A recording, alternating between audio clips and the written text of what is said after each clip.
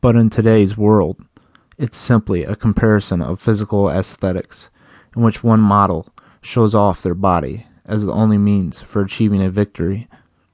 I am not saying that since bodybuilding is clearly identified as not being classified as a sport, it does not make bodybuilding less great, less important, or less of anything else.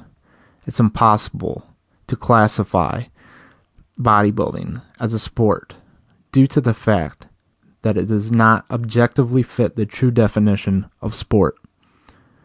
Moving on to the CrossFit world, we can articulate one main argument against CrossFit, said by Kenny Powers. He is quoted saying, "I play real sports. I'm not trying to be the best at exercising."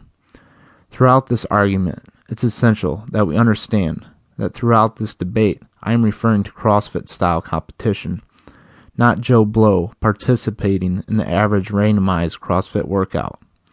The latter isn't a sport because there's no competition that would interest a fan base. It's basic exercise.